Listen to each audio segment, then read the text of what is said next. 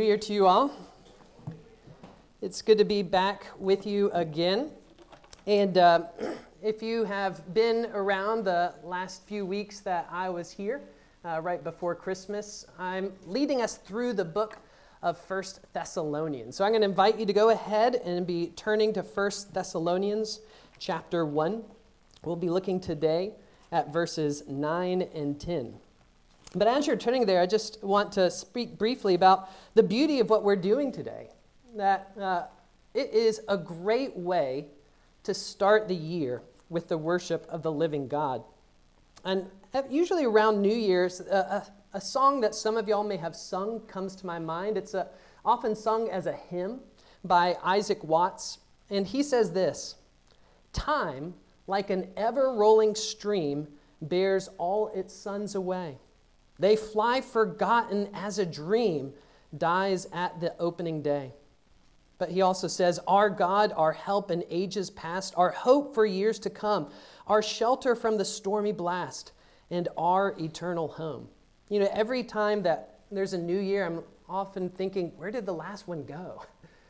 And so this idea of time like an ever-rolling stream seems more and more real to me as I get older, that it's just flowing past quickly, moving out of my grasp. But the beautiful thing about what we do here, what we do in Christian worship, is we root ourselves in what Isaac Watts says is our eternal home, our hope for years to come, and the everlasting God. And so this is a great way that we gather at the beginning of the new year to remind ourselves that what we do in this life matters, because what we do in this life is connected to the eternal God who is beyond time. And so, as we gather, as we come and worship God, we are reminding ourselves of truths that are not time-bound, but truths that will last for eternity. In light of that, hear God's word as he speaks to us his truth. 1 Thessalonians chapter 1, verses 9 and 10 says this: "For they themselves report concerning us the kind of reception we had among you, and how you turned to God from idols to serve the living and true God, and to wait for his Son from heaven, whom he raised from the dead, Jesus, who delivers us from the wrath to come. The grass withers, the flowers fade, but this, the word of our Lord, stands forever." I invite you to pray along with me that he might write these truths on our heart. Our Father, we thank you that day by day we can hear from you. And that as we gather, we know that we can understand you, the eternal, the everlasting, the omniscient, powerful God of the universe, because you yourself teach us through your word and your spirit. May we be encouraged by these things, we pray for Jesus' sake. Amen. So often at the beginning of the year, many people have resolutions, things that you hope to or aspire to throughout the year. Perhaps they're new habits that you want to have, like walking 10,000 steps, or giving up a bad habit, or starting a good habit. Or maybe it's things like saving money, or maybe it's just simple spiritual things, like trying to read through the Bible every year, which is a practice I do. And what you should think about, though, is why are you picking those resolutions? Why is it that at the beginning of the year that some things you look at and say, this would be important for me to refocus on? Usually our resolutions are things that reflect what we see are deficits in us, or are things that we see are goods that we need to bring into our life. But what is the most powerful thing that you could do that could change you? What is the most powerful thing that you could do that could change you and bring good into your life? Paul would want us to see from this passage that the most powerful thing that you could do is to worship. Is to worship. Today, as we reflect on this passage, the big idea, and really the outline for our text, is this: that what you worship, you serve. What you worship, you serve. And Paul here talks about the worship of the Thessalonians. The Thessalonian church was in the area of Greece where they were dominated by the polytheistic Greek religion. And everyone there would have worshipped the Greek gods that you've probably heard about in your Western civilization classes. Gods like Zeus or Athena. And in this culture, people would have these gods surround them. They would be walking by temples that were dedicated to Zeus or Athena or some other god. They would be filling their markets. They would be filling their homes. When they would go to athletic events, the athletic events would involve some aspect of worship, some praise of Zeus, or acknowledging that this contest that they're about to do is in honor or reverence to a god or a goddess. They were surrounded by worship. They were a culture that was very worshipful. And what Paul tells us in this passage is that what sticks out about the Thessalonian Christians is the way that they changed their worship. That what sticks out about the Thessalonian Christians that became something that was talked about and was known throughout the area is that their worship shifted. Looking back at verse 8, in this text, Paul says, "For not only has the word of the Lord sounded forth from you in Macedonia and Achaia, but your faith in God has gone forth everywhere, so that we," which is Paul and his co-workers, "so that we need not say anything. For they themselves report concerning us the kind of reception we had among you, and how you turned to God from idols to serve the living and true God." There, Paul says, is the way that you changed your worship was so remarkable that we would go to towns to tell people about Jesus, and people would say, "Oh yeah, we heard about this Christianity. We heard about this Jesus because we hear about this group of people that are no longer worshiping Zeus, no longer worshiping Athena, no longer worshiping their gods. Their worship changed." And it was so remarkable that Paul didn't have to start from scratch when he would go to different places in Macedonia or Achaia. Because their worship was that countercultural. Their worship was that noticeable. But why was it so noticeable? Why was it so countercultural? Because often the way that we think about worship is more what we're doing just this morning. We often think of worship in a way that's kind of too small. We think of worship as just gathering together and singing songs. But worship is more than that. Worship is more than just what you sing about. The author, scholar, pastor Ian Duguid says this. He said, "Worship is the ultimate subversive activity in a world of idolatry and materialism." Worship is the ultimate subversive activity in a world of idolatry and materialism. What is he trying to show us there? He's trying to show us that your worship is more than just you gathering and singing or listening to a lesson. Your worship is something deeper, something subversive, something that changes the way that you relate to the world.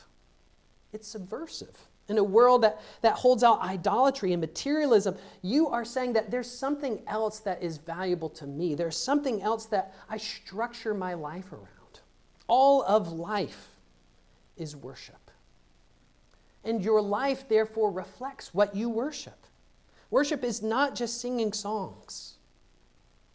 Worship is more. People can worship money. And that doesn't mean that they get together and sing songs about money, though some people do. But they think about it. They dwell on it. They fantasize about it. They work for it. They hoard it. They cherish it. Worship isn't just about what you sing. Worship is about what your life says that this is important. This is what matters. This is what drives me. And we are all creatures that worship. And our worship is seen in three particular ways that we've been reflecting on in this beginning passage of 1 Thessalonians. Our worship is ultimately seen in our love, in our faith, in our hope.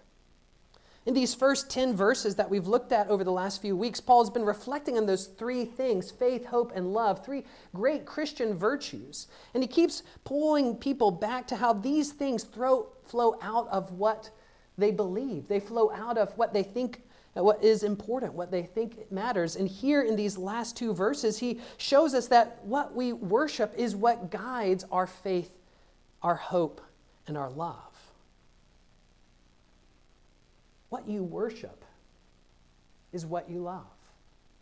What you worship is what guides your life. It's the foundation of your faith. What you worship is what gives you hope.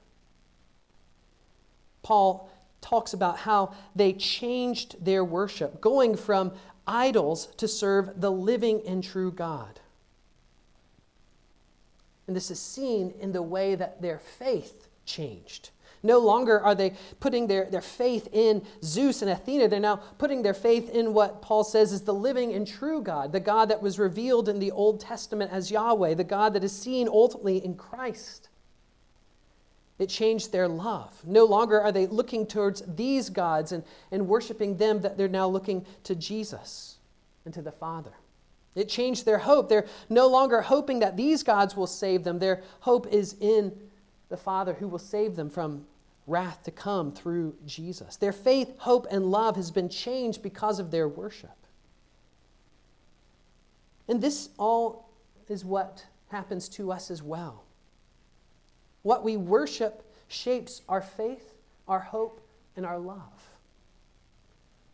You can see this in the way that you deal with your boredom. What do you do when you are bored? What do you do? When you feel bored, you're wanting something to worship. You're wanting something to captivate you. So perhaps you turn towards something that you love. And so maybe you turn on Spotify and listen to a band or a song that you really like. Or maybe you'll call someone that you enjoy so that you can talk to them. Or maybe you'll turn on YouTube or Netflix or TikTok to be caught up in something that is compelling. Or maybe you'll go for a walk in the woods to find in creation something glorious, something to speak into that emptiness that boredom reveals. You seek something to worship in your boredom. You're seeking something to fill you with that sense of love, that this thing is beautiful, this thing is glorious. Or perhaps instead of going and trying to find something to love, when you're bored, you may find something to do.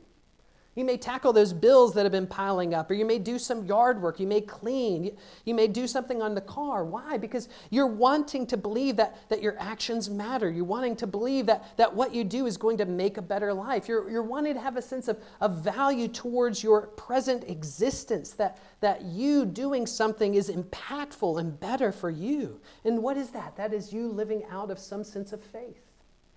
That my actions matter. And faith is not just about your religious affiliation. Faith is what guides everyone.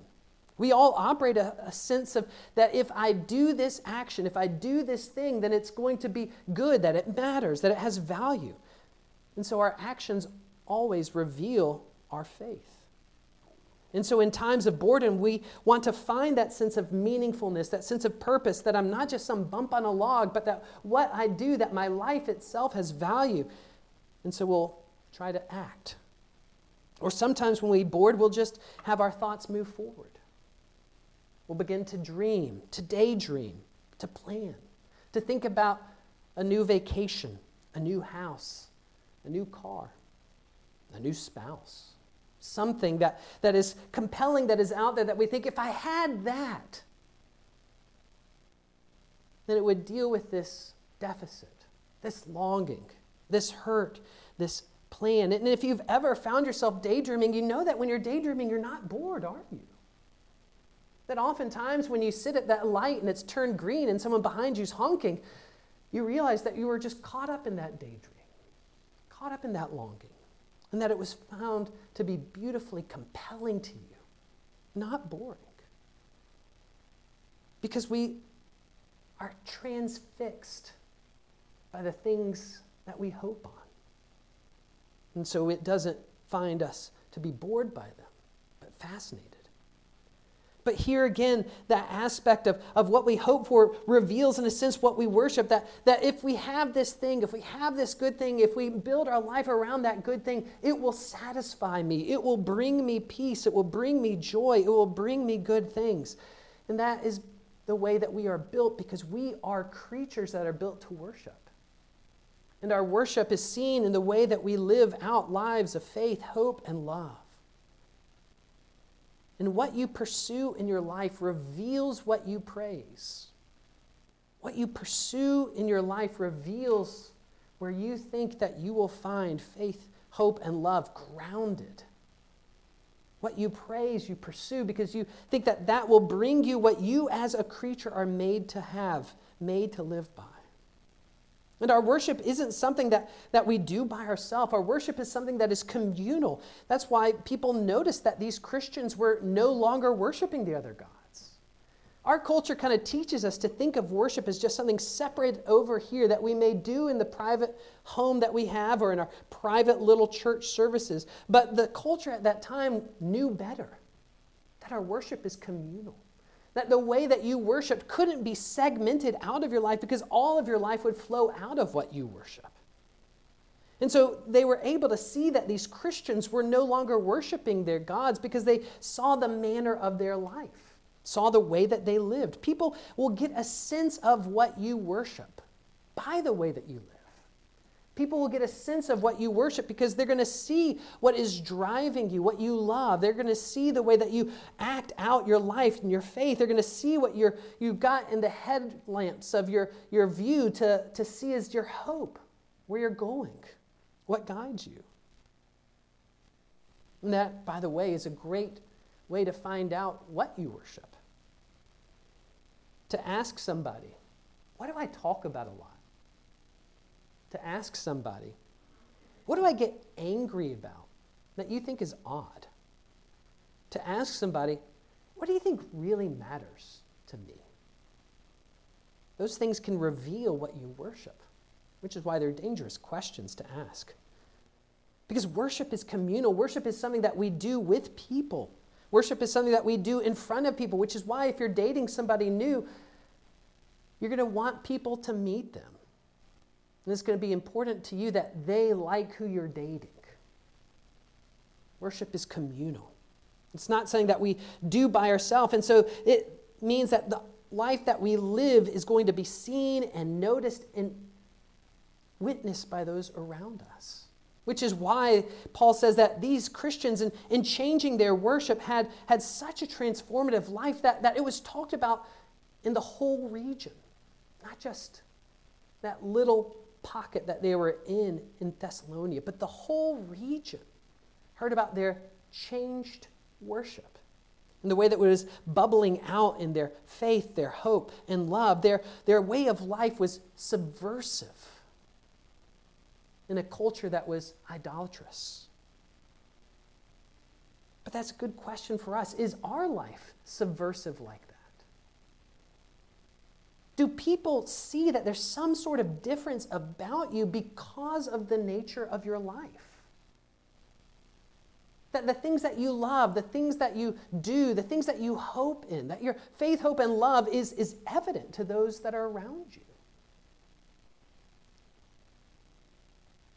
Paul seems to think that our worship is, in a sense, evangelistic, not just because of this gathering here, which is evangelistic, but that our manner of life proclaims a different kind of love, a different kind of faith, a different kind of hope that we as Christians have than everybody else has. They were transformed because their worship changed, which is why one of the most powerful things that you can do in this coming year is to shift your worship, to change your worship. But the problem is the way that we often think about our resolutions is it's a matter of will. It's a matter of effort. I'm going to wake up every day at 6 o'clock and go to the gym. I'm going to gut it through, which lasts for maybe a week if we're lucky. Because our will is never sufficient to lead us into long-term worship. Our will is never sufficient to keep us worshiping what we need to worship. The author John Owen says this about worship. He says that the worship of God is not something that you can do out of your will, but it is an innate, acknowledged principle that the soul of man will not keep up cheerfully unto the worship of God unless it has a discovery of a beauty and comeliness in it. The soul of man will not keep up cheerfully unto the worship of God unless it has a discovery of a beauty and a comeliness in it. Now, obviously, there's times when we don't see that beauty. And so we do come to church, we keep reading our Bible, we keep praying, but that's not out of will. What is that? That's out of faith. That believes that if I keep coming to church, I'll get to see yet again what I know is there, that beauty, that comeliness, that glory that exists in God. But that is what drives us to worship, not our will. That is what keeps us in worship, not our will. That sense that here in God, here in the triune God, I will find what is beautiful. I will find what is glorious. I will find what my whole being was built to see and to know. What keeps us worshiping God is seeing that beauty and that glory.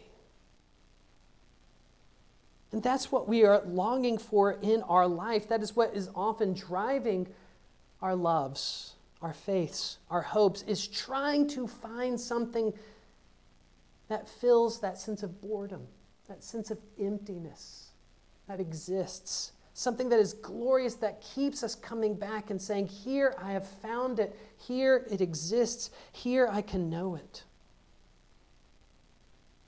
And the Thessalonians, Paul says, saw it and so quickly said that this is what we've been longing for. So quickly said that this is what we have always known that we needed. That they changed their worship from these idols to God so quickly that everyone said, wow, how is it that they so quickly changed? It must be that there's something glorious here. It must be that there's something satisfyingly beautiful here. Do you have that sense about God? That beauty, that comeliness that can only exist in Him. What you worship is important because when you see that, there you will find that beauty, there you will find that comeliness, there you will find that glory. That is what you will serve. You know, sometimes when we think in Christianity about sin, we think about it more as breaking a rule, as doing something that you shouldn't do. But if you listen and think about sin, you know that sin isn't just about what you don't do, but it's also about what you don't do. Because sin ultimately is a revelation of our worship, and sin ultimately reveals the emptiness of our worship. Sin ultimately reveals the things that we say that here is something beautiful, here is something glorious, here is something that will satisfy me, but it never lives up to it. That's why Paul speaks in this passage when he talks about the worship of the Thessalonians, that they moved from idols to what? They moved from worshiping idols to serve the living and true God. The living and true God. And this is likely a reference to Jeremiah chapter 10, because it's the only other place in the Bible that we find those two things coming together, the living and true God. And listen to Jeremiah 10. This is a chapter where the prophet Jeremiah is speaking to the Israelites, calling them not to worship the gods that are around them in the other nations. But in Jeremiah 10, starting in verse 6, he says this: "There is none like you, O Lord. You are great, and your name is great in might. Who would not fear you, O King of the nations? For this is your due. For among all the wise ones of the nations and in all their kingdoms, there is none like you. They are both stupid and foolish. The instructions of idols is but wood. They are all the work of skilled men. But the Lord is the true God. He is the living God and the everlasting King. At his wrath, the earth quakes, and the nations cannot endure his indignation. There in verse 10, you hear that the Lord, the true God, the Lord, the living God, and even the aspect of his wrath, which is why a lot of commentators say that Paul is drawing on this chapter as he's writing this verse. But did you hear what Jeremiah said about idolatry? He says in verse 8 that those who worship idols are stupid and foolish, and the instructions of idols is but wood. That's such an interesting phrase. The instruction of idols is but wood. What is he saying there? He's saying that what you worship is what guides you, what leads you, what directs your life, so that these idols that craftsmen made out of wood, they taught their people nothing but wood. That what the people were worshiping, what they were following, what built their life was nothing but wood. Their instruction of idols is but wood. It's empty, which is why he says that the Lord is the true God. You know, that phrase that Paul uses in speaking about true in Greek, it isn't so much about saying it's the opposite of falseness. There's a couple words for true in Greek, and the one that he uses doesn't have that sense that the opposite is falseness, but it has more of the sense that the opposite is unreal. That the opposite is unreal. That it's not that there is a true and false God, that that's the case, but here what Paul is saying, that there's an unreal and a real God. And that because he's the true God, he is the real God. That he's not empty, he's not made of wood, he's not make-believe, he's not nothing, but he's something. And this is what Paul is wanting to remind the Thessalonians, that what they're worshiping isn't nothing, but it is something. But what everyone else is doing is they're worshiping nothing, that what is guiding their life, what is instructing them is nothing but wood. That what their life is built on is empty. And this is why what we worship is so important. Because what you worship is what is the foundation of your life. And some of us are building our life on wood. Some of us are building our life on emptiness and nothing. But how do you see this come out in your life? How do you see that this is playing out in the way that you live? Paul points to one of the ways that you see it is by your hope. So in verse 10, he says, and to wait for his Son from heaven, whom he raised from the dead, Jesus, who delivers us from the wrath to come. There again, he's drawing on Jeremiah chapter 10, where the prophet Jeremiah speaks about how the Lord will bring wrath, and at his wrath the earth quakes, and the nations cannot endure his indignation. God will bring wrath for those who are worshiping the other gods. But Paul says, your hope is different. That your hope is in something that delivers you from that wrath to come. And Paul here is showing that this is a way to understand whether your life is built on something that is empty or something that is there. Whether or not you have to worry. Whether or not you have to fear. You see, one way that you can understand what you worship is by looking at the fears that you have. Looking at the fears that drive your life. Looking at the fears of wrath that exist in your life. I'll give you an example. An example that's from my own life. Peanut butter, the kind of peanut butter that I like, at Harris Teeter is $1.99. I know that price. And I can go to Target, and if I go to Target, the similar kind of peanut butter there is $2.24. I know that price. And if I'm at Target needing to buy the peanut butter there that is $2.24, I can feel in myself fear, tension, because I could save 25 cents if I just were to swing by Harris Teeter and pick it up there. Some of you may feel that too. When you see gas and it's priced at $2.99, but you know if you drive a couple more miles, it's $2.87, but you look and you're already at zero in terms of the fuel remaining, but you're like, ooh, I could use to save that extra 12 cents by driving and taking a risk. Those fears reveal what value you think you will find in something. And so I can have that sense of fear that says, if I had that extra 25 cents, then my life is going to be better. If I had that extra 25 cents, wouldn't it be lovely? It's so lovely to have that comfort of financial security that I need to take the extra time to drive to save 25 cents, which of course wastes at least 25 cents in gas and certainly 25 cents worth of time. But that thing is so important that it's going to organize my life. But we all do this in myriads of ways. You can fear people snickering at what you say. You can feel anxious about disappointing your parents. You can worry about your friends leaving you out and not including you. You can worry about what people think you look like.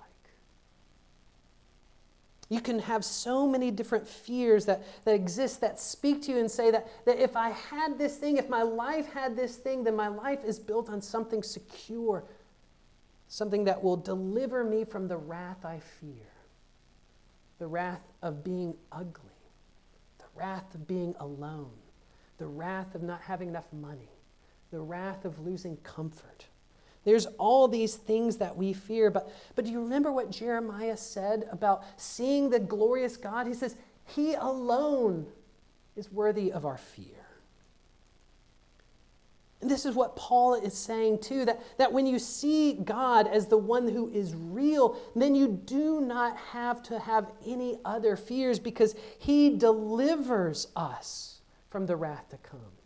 And this is so different than all the other things that we can fear because we worry about the wrath to come, that if I do spend that extra quarter, then it's going to hurt me. If I do not dress up the certain way that will be socially acceptable, it will hurt me. If I do not have the perfect job evaluation, it will somehow hurt me. We worry about the wrath to come in so many places in our life, and that reveals what we worship. But with Jesus, Paul says, you never have to fear the wrath to come. And this is what we have through the gospel. That the gospel gives us the confidence that what we fear will never crush us. That what we fear will only bless us. That our greatest fear will never destroy us, but our greatest fear will only give us life.